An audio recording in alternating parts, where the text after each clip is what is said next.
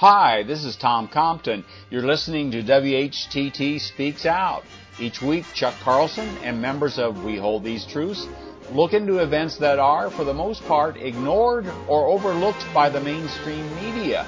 And we analyze these events. Ready, set, let the sparks fly.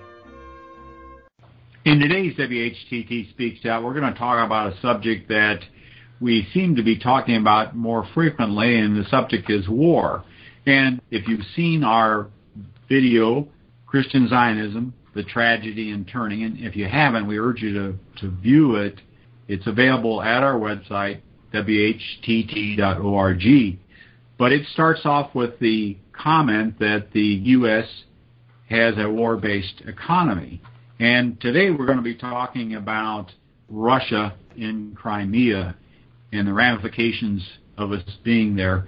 And so we'd like to review a piece that Chuck has just written about this, entitled The Meaning of Russia in Crimea and Beyond.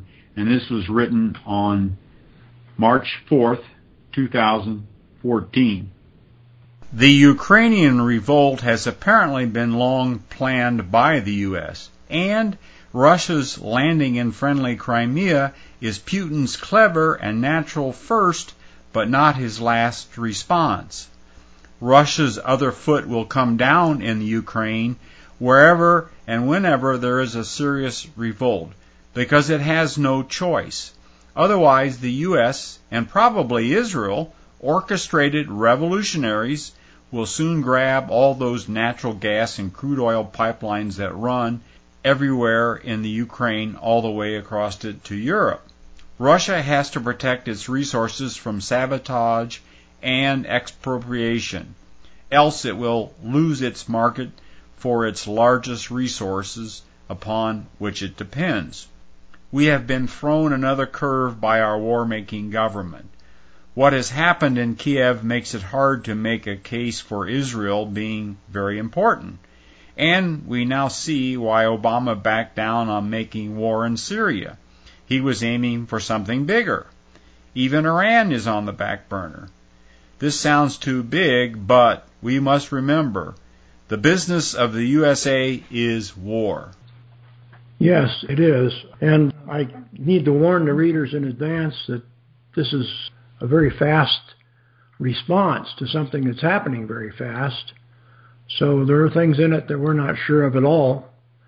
But some of these observations we've made for a long time, and we start out with the basic conclusion that we can't be too cynical about our government's ability to get us into war. We live in a war-based economy, and our leaders are influenced by those who do want war. So war is an end in itself rather than a means to solve some problem. Often war is a way of actually spending money and keeping the economy rolling. The curious thing about this, in watching the most obvious place you can look, being the stock market and the bond market, the biggest and wealthiest investors in the world did not really know how to respond to this. Yesterday, literally billions, hundreds of billions of dollars worth of government bonds traded, and they went straight up, almost off the chart. It was the idea that the world was not a safe place anymore, and the only thing safe was government bonds. And then today, the same government bonds went down as much as they went up yesterday. Literally hundreds of billions of dollars traded in United States government bonds. And the action was absolutely the opposite of yesterday, and with no real significant news of any kind coming out today. All based upon the fear that President Putin of Russia was going to march in and start bombing the Ukraine. And so, in a matter of a little bit of history, Ukraine used to be part of the Soviet Union, and I believe it was in 1954 that it was for some reason, made independent. Does that sound right, Tom? 1954? Yes. And, right, it was, yeah. And then subsequently, it continued to act like part of the Russian Confederation. And so Russia built these pipelines across Ukraine and provided all this natural gas. When they developed these big gas fields in Russia, they then provided the natural gas to the Ukraine, and then on through the Ukraine, there are at least 6 or 8 pipelines. They go on through the Ukraine and on into Europe, Poland, Hungary, and all the way to Germany. So the business of the Ukraine of transporting this natural gas to the ultimate customers is a big part of Russia's revenues, because their number one source of foreign exchange revenue is the sale of natural gas and petroleum to the European countries. I'm looking at a map of the pipelines, and there appears there's 9 points of entry of these pipelines into Ukraine from Russia. And this country is so big, Ukraine, I don't know how many thousand miles it is across Ukraine. I don't know how much bigger it is than the entire United States. Do you know, Tom? No, I don't think it's only about 1,000 miles long. I don't think it's quite as long. Good size, but it's bigger than a lot of European countries, like perhaps France. Yes. But in any case, those are expensive structures that have been built there to transport gas. It's not cheap to put 1,000 miles pipeline across the Ukraine into, say, Hungary. So naturally, Russia has an extremely big interest in this, and the last thing they want to see is revolutionaries burning, bombing, and blowing up things in the Ukraine. Well, it's interesting, as a little backup to anybody that's paid any attention, that, of course, we've been on a course to demonize Russia and Putin. The fact that President Obama snubbed Putin by not coming to the Winter Olympics in Sochi. I saw a couple of documentaries. Actually, one was made a number of years ago, but it was basically a bashing of Putin and going back to his KGB days. And on the other hand, I saw another video was made by a Russian, and it appeared much more even-handed, because it talked about the oligarchs and their effect, and the fact that Putin, when he did come into power, actually a number of these oligarchs left the country. And one of them in this documentary was actually being tried for what he did. They had many of the state industries that were sold at rock bottom prices. And so there were these oligarchs that did quite well. But there's been a decided campaign to demonize Putin and Russia. And so it kind of goes with George Orwell's 1984, that we've got to have an enemy. And so in the case of 1984, there were 3 powers. You had Oceania, Eurasia, and I forget the third one, but they were always at war. So 2 of them were allies against the other, and then they would rotate, much like we do today, actually. And it is kind of scary to think that what we're doing, and we'll go on here in the letter, that we have some culpability in this matter. Right. The next part of the letter actually deals with the possibility that the state of Israel is acting as the U.S. government's pit bull. And one reason we think this is very likely is that a huge part of the population of Israel, if you go there, you find a lot of businessmen who are from Russia. And Russia has been exporting Jews to Palestine ever since Palestine was, well, I don't know when it started, but certainly since communism fell apart in 1990, was it? Anyway, yes. There are a huge number of Jewish Israelis who are ethnic Russians.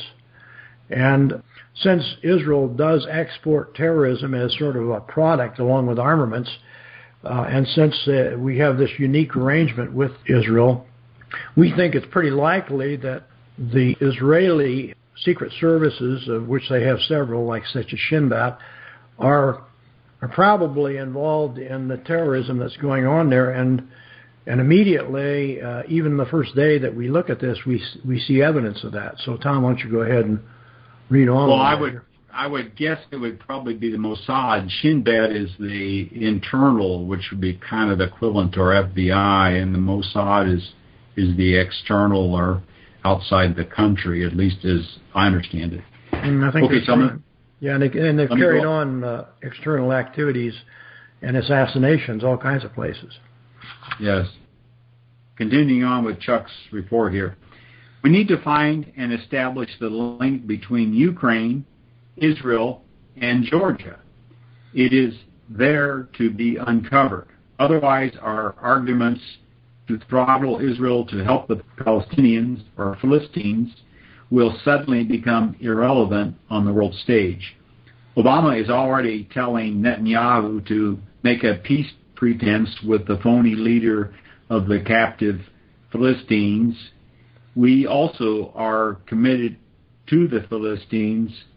These are the Palestinians, parenthetically here, who will soon seem to be flogging a dead horse as the action in Ukraine intensifies. Obama's war makers are planning to force the escalation in Ukraine, and likely Israel has a role as the preeminent exporter of terrorism in the world.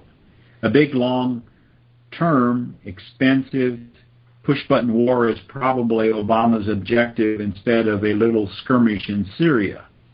Iran does not hold a candle to the war-making value that can be wrung out of the Ukraine crisis.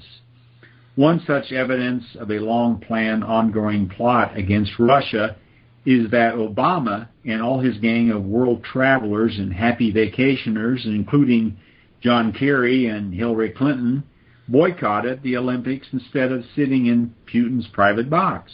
Not a soul from the U.S. diplomatic corps went to Putin's grand party. They were all home arranging the coup. Very unsportsmanlike. Putin threw down the gauntlet when he allowed Snowden protection. Putin cannot back down. Obama will not, because he has orders. I've heard that Israelis were involved in the coup that got President Viktor Yanukovych out of the way. The new guy will probably turn out to be the USA proxy. This makes perfect sense, meaning the U.S. is behind the scheme.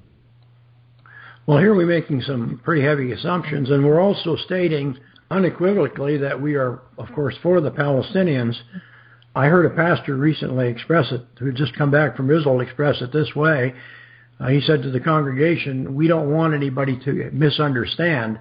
We're not being even-handed here. We're not for both sides equally. We have a favorite. We have somebody who we think is right and somebody who we think is wrong, and we're on the side of the people who we think are right, period.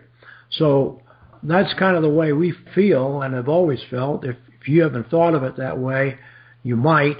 And we don't apologize for saying that we are out to expose Israel's role as the aggressor who has been pressing and occupying and murdering, in many cases, and lots of cases, imprisoning all these 3.5 million Palestinians.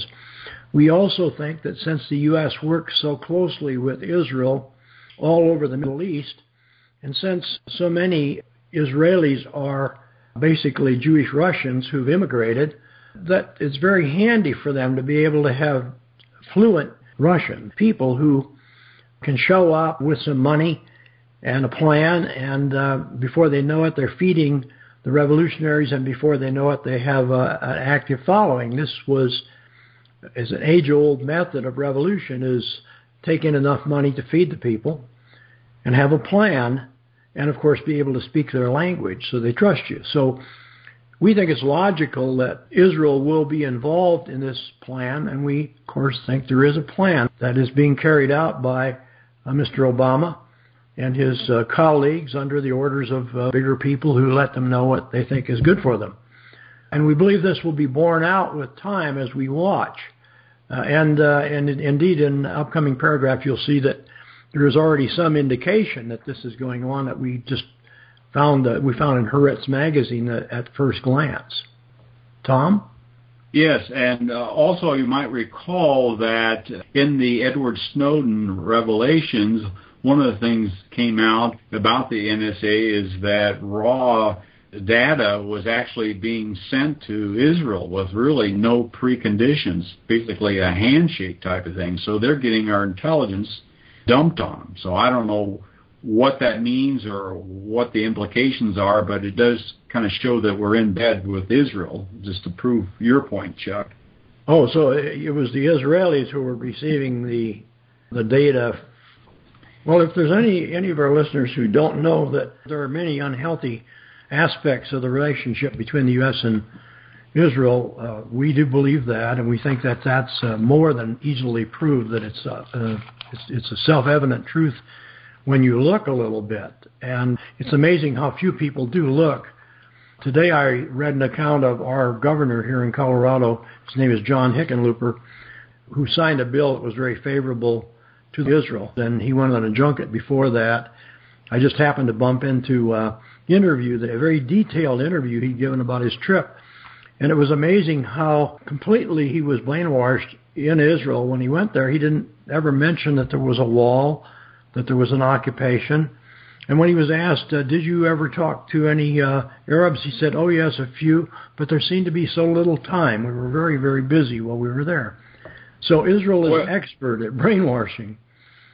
All right, now I'll continue on here. Press TV claims that reports published by Haaretz and the Times of Israel, these are both Israeli publications, on Friday verify that an Israeli army veteran identified as, quote, Delta, unquote, headed a street fighting unit in Kiev.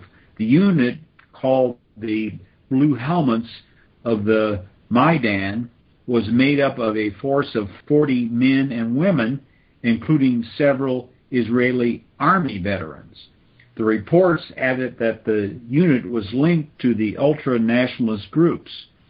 The report said that Delta, a Ukraine-born former Israeli soldier, used combat skills he acquired in Israel's Shu'alei Shimshon reconnaissance battalion of the Javadi Infantry Brigade to rise through the ranks of Kiev's street fighters. According to Delta, the Blue Helmets comprise 35 men and women who are led by 5 ex-Israeli soldiers. It is very convenient that many Israelis are formerly Russians and speak the language. I do not know whose criminal Yanukovych is, but he has looted a very large pot. As I said, Russia has no choice but to back Ukraine, else it will not be able to deliver its oil and gas to Europe. Whoever controls central and eastern Ukraine controls the gas and oil flow from Russia to Germany and beyond through a dozen pipelines Russia built. Putin cannot allow the USA and Israel to control Ukraine by guerrilla action. This is a curveball, and it makes a war with Iran unnecessary. Okay, here's a case that was reported in Haaretz magazine in Israel with pictures of this individual called Delta, who's not named. And it turns out that there's 5 or 6 soldiers, and they sound like they're freelancers who just happen to be there in the Ukraine and joined the revolution against the corrupt government. And, of course, they are the ones who are then the threat to take over the pipelines and probably the interim government. So this is basically the enemy of the Russians, essentially. And it turns out that right away we find Israelis among them. The implication and suggestion in all this, of course, is that they're all freelance. And there's no real organization, and Russia is really not behind it, and the U.S. is not involved in it. And that's all something that remains to be seen. Hopefully we will get more information about this, and we won't have to create any conclusions, but we'll be able to rely on the other people's conclusions.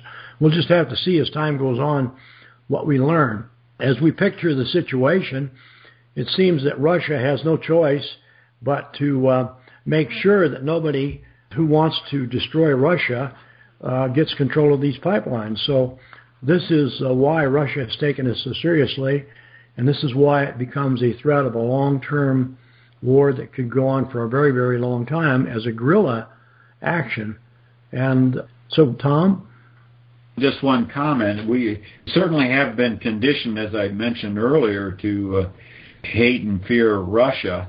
And, of course, they're just like the communists were and so forth. And it's this mentality of exceptionalism here in the United States that we somehow need to control the world. And, we've got the military around the world. As I was telling Chuck before we went on here we are looking at maybe starting another war, but come this summer, they're going to cut mail delivery on Saturday. So that's kind of ironic. We can't even deliver the mail, but we can have wars all over the world. Yeah. And people who've been to Russia tell us that America's big corporations are there. There's lots of them, including Citibank and Caterpillar Tractor Company and Mobil Exxon and all kinds of big companies. Two auto manufacturers are there making Chevrolets and Fords. So it's a different Russia, of course, than the one that we all struggled against in the endless Cold War that never heated up. But now it is a means, we think, to keep the United States involved in war, and so this is what we're attempting to try to head off. So we have a comment from a sort of quite an intelligent sounding author here, who describes the limited partnership, meaning we're not really full partners, but we are in a way partners, the U.S. relations in the 20th century, and with America, and she writes this. So her name is Angelina Stent.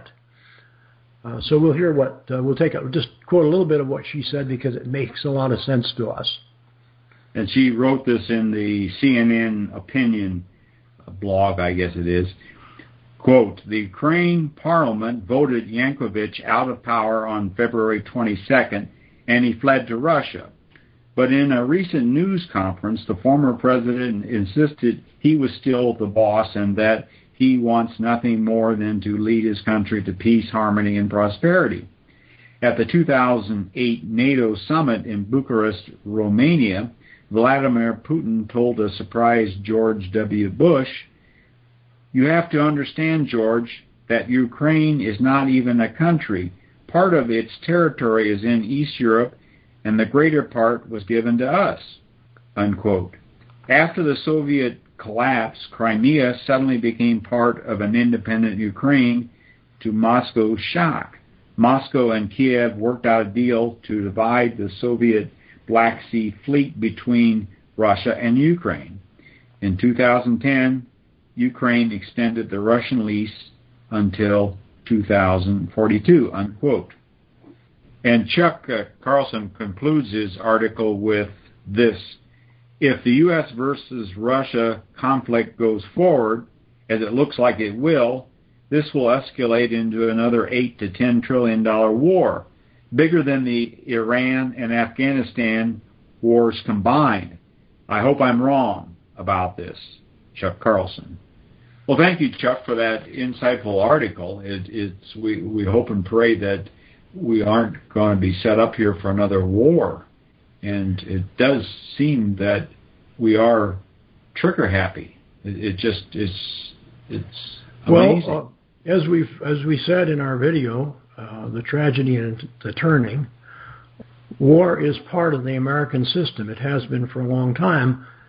We've been told that these are all necessary and that we're defending and we're doing this and that. But in truth, every war that we go into is on someone else's territory. And the wars have a way of getting bigger, and each one, of course, is accompanied by another boom in the stock market, another boom in the economy of some kind, the boom in the real estate market that ended up in a catastrophe, other giant bubbles that have been built because of the excess money in the economy. And it seems that the object of our banker friends is to generate wars in order to have a way of getting more money into the economy, which, of course, comes in through the banks. It starts out with the banks and the Federal Reserve Bank. And so we consider it to be a way of life. We don't consider it to be a practical conclusion of how to run a country. We consider that it is something that we are now stuck with as a matter of long-standing policy. And it's going to go on until the American people have an absolute revolt over it.